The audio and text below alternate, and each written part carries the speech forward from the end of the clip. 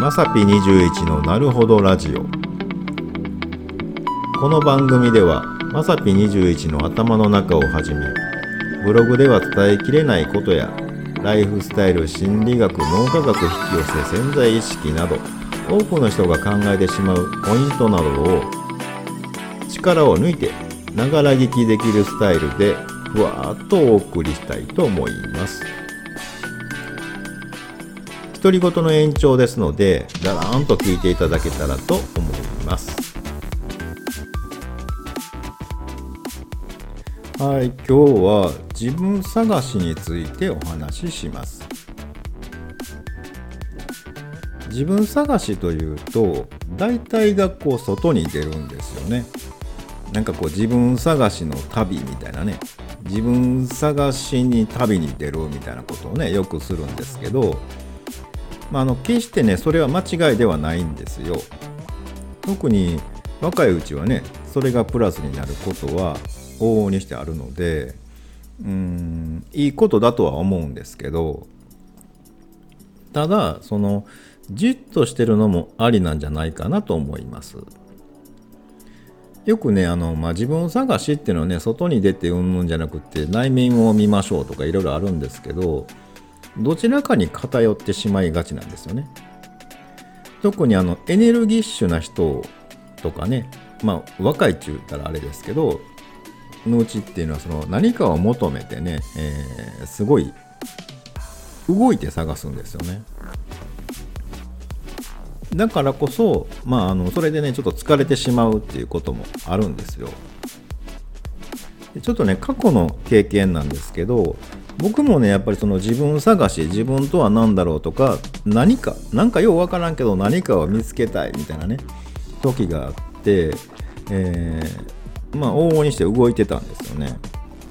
でその時は、海外に行こうって思ってて、海外でも本当具体的にバリ島かタイ、あるいはカンボジアに行ったら、とにかく自分が探してるもの、それは自分自身なんか自分が求めてるもんなんかよくわからないんですけど、その探してる答えみたいなもんがもうとにかくそこに行ったら見つかるはずだぐらいに思ってたんですよ。ところがちょっといろいろ事情が重なってどうしても行けなくなってしまった。だからもう収まりがつかんわけですよね。答えはそこにあるのに、もうそこまで分かってんのに行けない、どうしようかなっていう時に、夏場やったんですけど、たまたまね兵庫県の方にね友達がおりまして、とにかく僕はもうじゃあもうどっか島行きたいということで、じゃあ近場の島行こうやと、もう完全に、無計画で行ったんですよ。もう目標は島に行く、そこでキャンプする、もう野宿みたいなもんなんですけど、で行ったんですね。で、これちょっとね珍道中やったんですけど、困ったこととかね結構あったんですけど、すごい面白かったんですよし、すごい得たものがあったんですね。これに関してはすごい昔の記事になるので、ブログ記事でもね気が向いたら読んでもらったらね、こんなことあったんかっていうのはね、分かるかもしれないですけど、そこで出会った人、海外留学とかしてね結構エリートな方やったんですけど、兄弟でしたけど、すごい学ばせてもらったんですね。年齢はねそんなに変わらない、同い年ぐらいかもうちょっと若いかぐらいなんですけど、そこですごく気づいたことは、待っていても出会うとか、待っていても見つかるみたいなね、そういうこともあるんかっていうのにすごい気がついて、待つっていうよりもそこにずっとおるよっていう感覚ですかね。コンビニがずっとそこにあるよみたいな感じで、自分はそこにおるよみたいな。僕は何かを探すために動き回ってましたと。移動販売みたいなもんですよね。もうとにかくどっかいいとこないかってずっと探してた。その人は逆でずっとそこにおるよと。でこれも一つの手やなって、その時すごい衝撃を受けまして、本当に僕は動き回ってその人と出会って、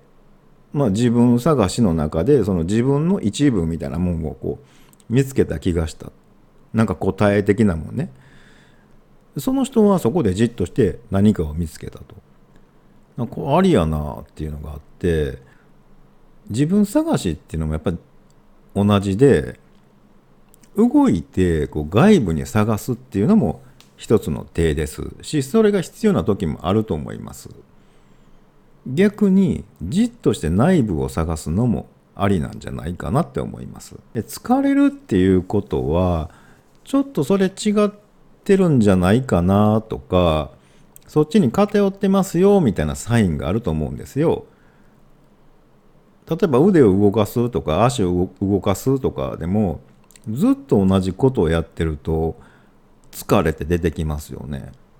普段やらない方をやってみるのもいいんじゃないかなと。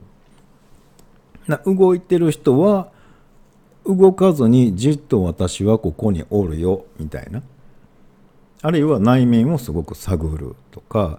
もう頭でね考えてぐるぐるしてね、私は何がしたいんだろうみたいなことをね、すごい自分ってなんだろうみたいなことを考えまくって、動いてない人は逆に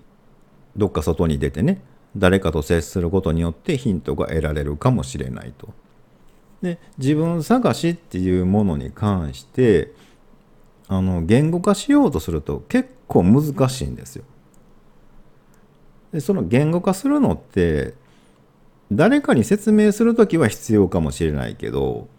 何のために探してるんですかっていうと、自分が分かればいい話なんで、言語化しなくてもいいんですよね、別にね。なんか知らんけど、なんかふわーっとこんな感じですわみたいな、僕はとか私はっていうのでいいと思うので、疲れてしまってるんであればちょっと方法を変えてみる。そして無理に言語化しない、それが一番たどり着きやすい方法じゃないかななんて思います。はい、そんな感じで、ちょっとね疲れてしまうっていうのであれば、方法とかね、あるいは言語化しないっていうことを、ちょっと考えてみてもいいんじゃないかななんて思います。今日はこれぐらいで勘弁してあげて